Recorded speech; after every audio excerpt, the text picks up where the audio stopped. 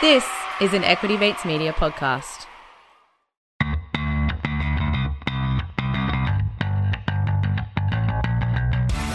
You're listening to Get Started Investing, a production of Equity Mates Media. This series is everything you need to get started on your investing journey. You don't need a lot of brains in this business. Investing in yourself is the best thing you can do. Anything that improves your own time. Now you can get rich very young just by having an idea. I mean, I can buy anything I want, basically, but I can't buy time.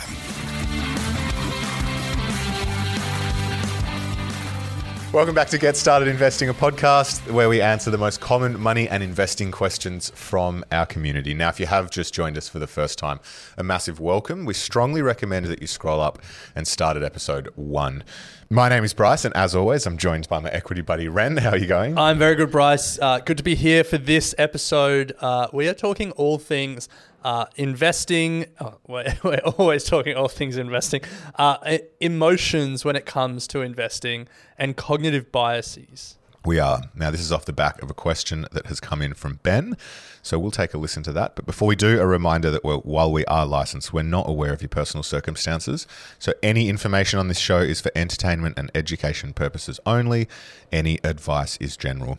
But with that said, let's hear from Ben. You have one new message. Hey Bryce and Ren, one thing I'd be curious about is when is it okay to let emotion drive your investing decisions? For example, my investing plan might say buy ETF X because it's my lowest holding right now and we want to keep things even. But then my other holding, ETF Y, is trading 10% down for whatever reason. My brain says stick to the plan, but my emotions tell me to buy the discounted ETF because everyone loves a sale, right? I suppose one answer to this is to automate everything and then I can't put myself in that position. But for the sake of this question, let's just say I'm with a broker that doesn't support automation and I don't want to change. That's probably been the biggest topic on my mind lately, and with the volatility of the market over the last 18 months, it's a question I've asked myself many times. Thanks, guys, and keep up the great work. Nice. Thank you, Ben. Great question. So I first of all want to make the point that, Ben, you asked, when is it okay to let your emotion drive your investing decisions? But then you gave an example which I would say is almost more rational than emotional still. Like, you're asking, should I stick to my investment plan or buy another ETF because I think it's cheap? Thinking something is cheap and considering if it's an opportunity is a rational thought. You know, like when I think about emotional decisions, I think, should I buy it because everyone else is buying it, which is like that herd mentality, or should I buy it because I'm going to miss out, which is FOMO, or, I'm going to buy it because I heard Bryce talk about it on a podcast recently, which is, availability, the availability heuristic. It's like you just respond to most recent information. So I think we should start by saying, like, Ben, you're doing okay. Like if this is your consideration, you're doing well. Yeah. End of episode. But let's actually answer it now, because I think it's a fair question around what would you do in that situation of stick to your investment plan or buy because you think something's cheap. And then let's have a broader discussion about emotions in investing and how we manage them. So what would you do if you were Ben? Both. What would you do if you were Ben and you think had finite resources and you could only do one?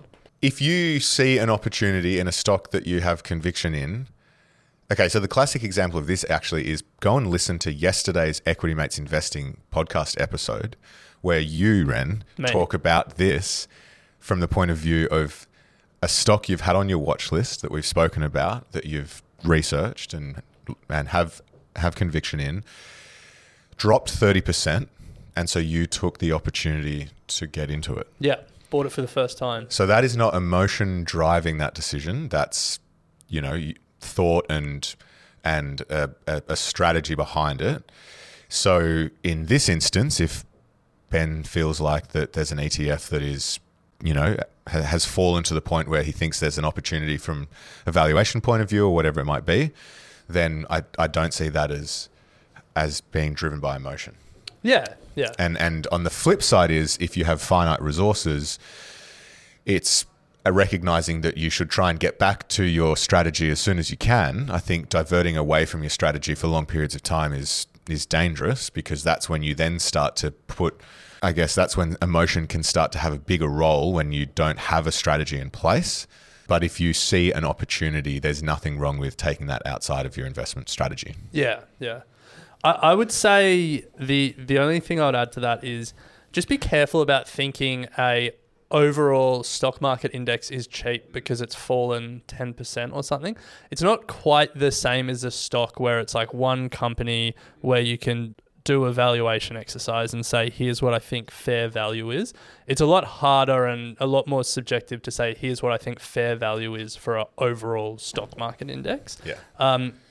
And so just because something's fallen 10% doesn't mean it's cheap and it will sort of revert to the mean or anything like that, in the same sense that it does when you're talking about an individual stock that you're valuing. And so I think for me, the way I would approach that personally is stick to my investment plan, because when I'm investing for my core portfolio, I'm buying like large market tracking indexes like the ASX 200 or the S&P 500. I'm not really thinking about like the price and is it a bargain or is it overvalued. Like for me, the most important thing is consistency and just dollar cost averaging in regardless of the price. But if you do have a view that an overall stock market is cheap and you've done the thinking and the work and it's not like an emotional like buy because it's fallen, but it's like, I think there's an opportunity here, you should take your opportunities if you see them. But otherwise, stick to your plan. And as Bryce said, get back to your plan as soon as possible, because you would have put thought into the plan. And there was reason behind the plan. Yeah. I think to the second part of the question, which is it okay to let emotions drive your investing? Yeah. Is it? No. Yeah, I mean, fair. No. I think the fact that you're recognizing this as a question is a really good sign. And I think deep down, you probably know the answer. Yeah. I think no is the answer. Is it easy to do? No is the answer. Is it easier? Sorry. Is it easy to do? Yes is the answer. Like, it's easy to let emotions control your investment. Sorry, yeah. Is it easy to invest without emotion? No. Yeah. Does it become easier when you have a strategy in place? Yes. And I think for me, the learning over the last 5 years of doing this podcast is almost all professional investors have a framework and a strategy that they play in so that they don't allow emotions to take control. Yeah. And yet most of them still get caught up by emotions. See NVIDIA and Novo Nordisk this year as two classic examples of that. Yeah. The second part to that is that I used to think an investing strategy was, involved levels of valuation and spending hours doing research. But an investment strategy can be as simple as what we've spoken about time and time again on this show, which is just plugging away at a core portfolio of ETFs. Not only can it be, it is, but for most people it should be. For most people, most of the time, you shouldn't really need anything other than a core portfolio. And if you disagree with me on that, we wrote a book about that. We did. Yeah. And the fact of the matter is most professionals struggle to outperform the overall stock market over a long period of time. And, a lot of their people that have put money in their funds would have been better off just doing a core index portfolio. So, look, I think to answer the question, try not to let emotions drive your investing. It's easier said than done. But Ben, you recognize some of the key ways you could do it. Automating it, signing up with a broker that lets you automate is a great step. And then if you think you see an opportunity, don't feel like that is being emotional, as long as you stop and think and you're like, is this actually an opportunity? I was just going to say on the resources piece and not going off your strategy, say you have $100 a fortnight to invest and you want to put that into a core portfolio, but you're also going to be interested in taking opportunities as they come once a month, whatever it may be. You don't actually want to invest the full 100. You want to make sure that you're investing 95 of it so that you've got that little pool on the side that you can take opportunities with. Otherwise, you're going to find that you will divert from your overall strategy, which is taking that full 100 and plugging it in somewhere else, and then you're off track. That's at least how I do it. Yeah. I mean, whatever works for you. Because otherwise you'll never have a pool of cash on the side. Well, let's put a pin in this conversation because let's take a quick break. And then after the break, I want to talk about what emotions we suffer from and how we try and control our emotions when investing. So you've just given us one there. Let's take a break and then talk about some more.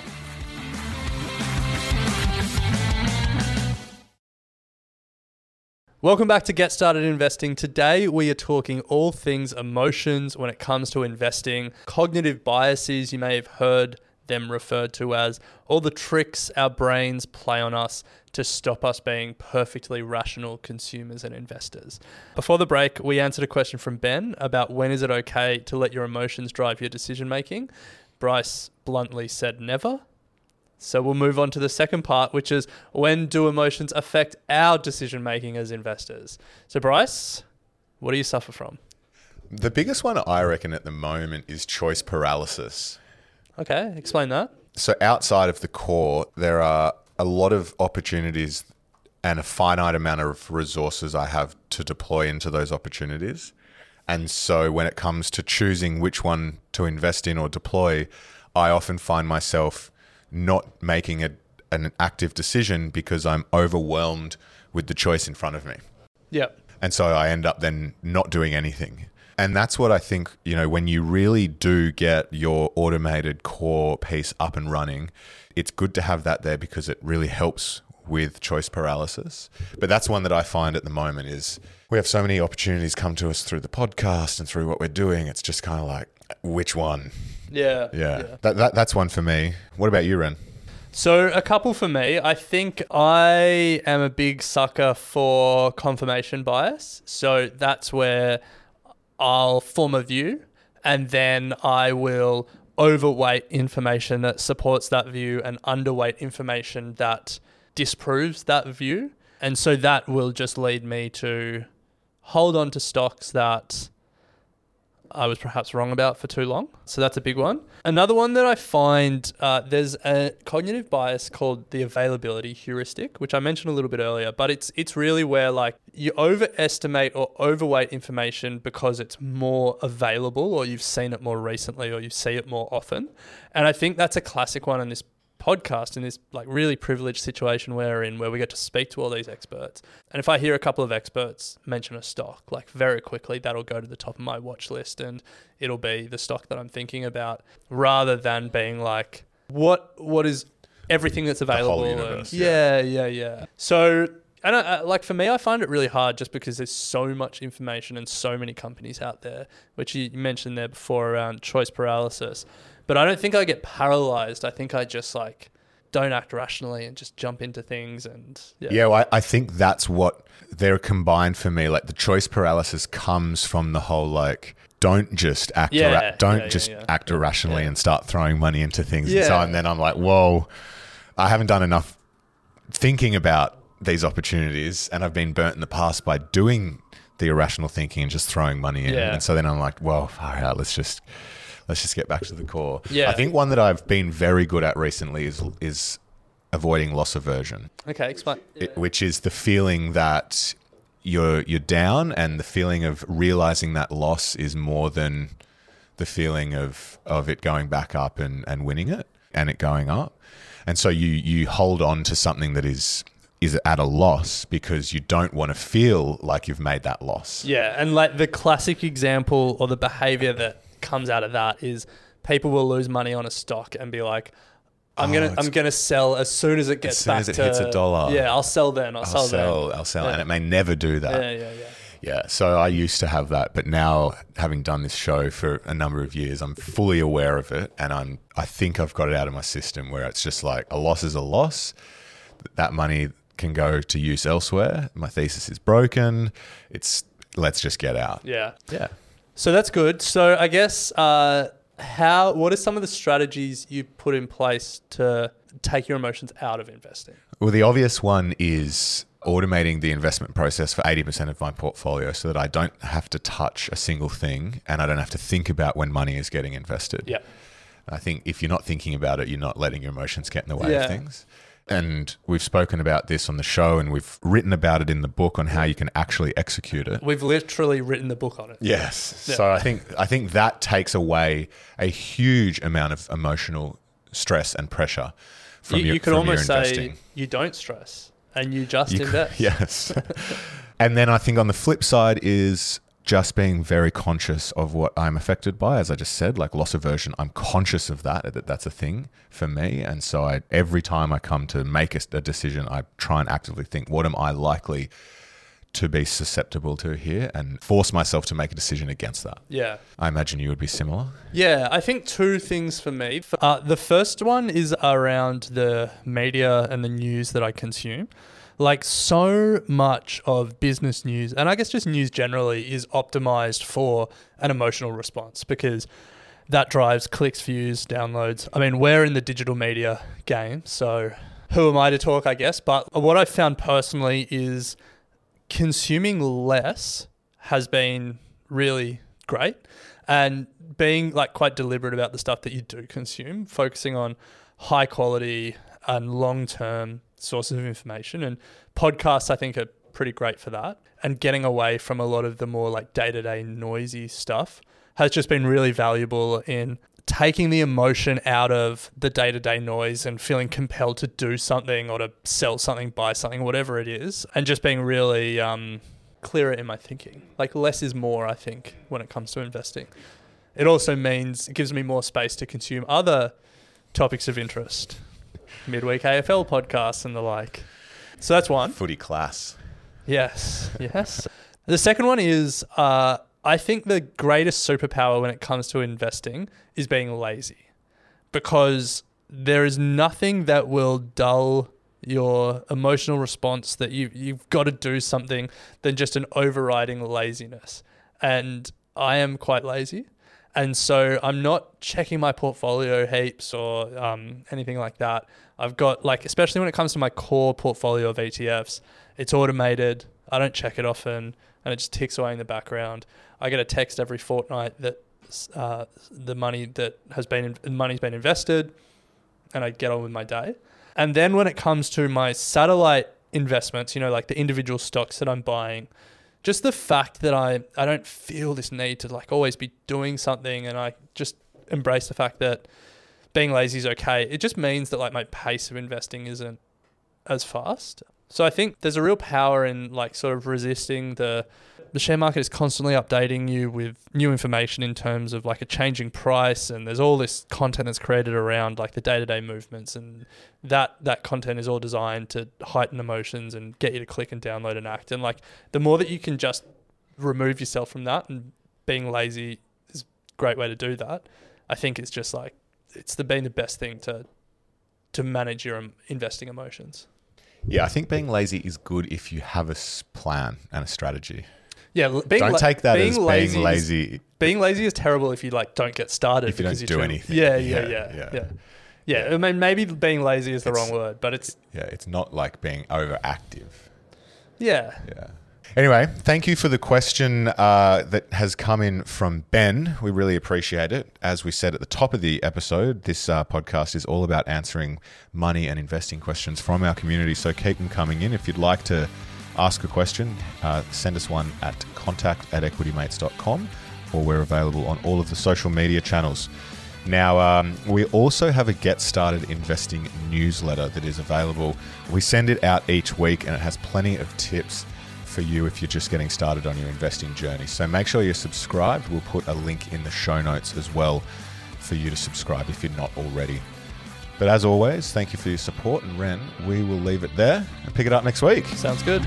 You have been listening to an Equity Mates Media production. In the spirit of reconciliation, Equity Mates Media acknowledges the traditional custodians of country throughout Australia and their connections to land, sea and community. We pay our respects to their elders past and present and extend that respect to all Aboriginal and Torres Strait Islander peoples today. This podcast is intended for education and entertainment purposes. Any advice is general advice only and has not taken into account your personal financial circumstances, needs or objectives. Before acting on general advice, you should consider if it is relevant to your needs and read the relevant product disclosure statement. And if you're unsure, please speak to a financial professional. The hosts of this podcast and their guests may have positions in the companies mentioned. Equity Mates Media operates under an Australian Financial Services Licence 540697. Small details are big surfaces. Tight corners are odd shapes. Flat, rounded, textured, or tall. Whatever your next project, there's a spray paint pattern that's just right. Because Rust-Oleum's new Custom Spray 5-in-1 gives you control with 5 different spray patterns.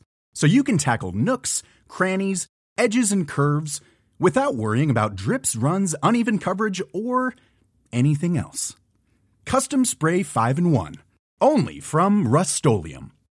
When you make decisions for your company, you look for the no-brainers. And if you have a lot of mailing to do, Stamps.com is the ultimate no-brainer. It streamlines your processes to make your business more efficient, which makes you less busy. Mail checks, invoices, legal documents, and everything you need to keep your business running with Stamps.com. Seamlessly connect with every major marketplace and shopping cart. Schedule package pickups and see your cheapest and fastest shipping options from different carriers, with rates up to 89% off USPS and UPS rates. And with the Stamps.com mobile app, you can take care of mailing and shipping wherever you are. Make the same no-brainer decision as over 1 million other businesses with Stamps.com. Sign up with code PROGRAM for a 4-week trial, plus free postage and a free digital scale. No long-term commitments or contracts. That's Stamps.com. Code PROGRAM.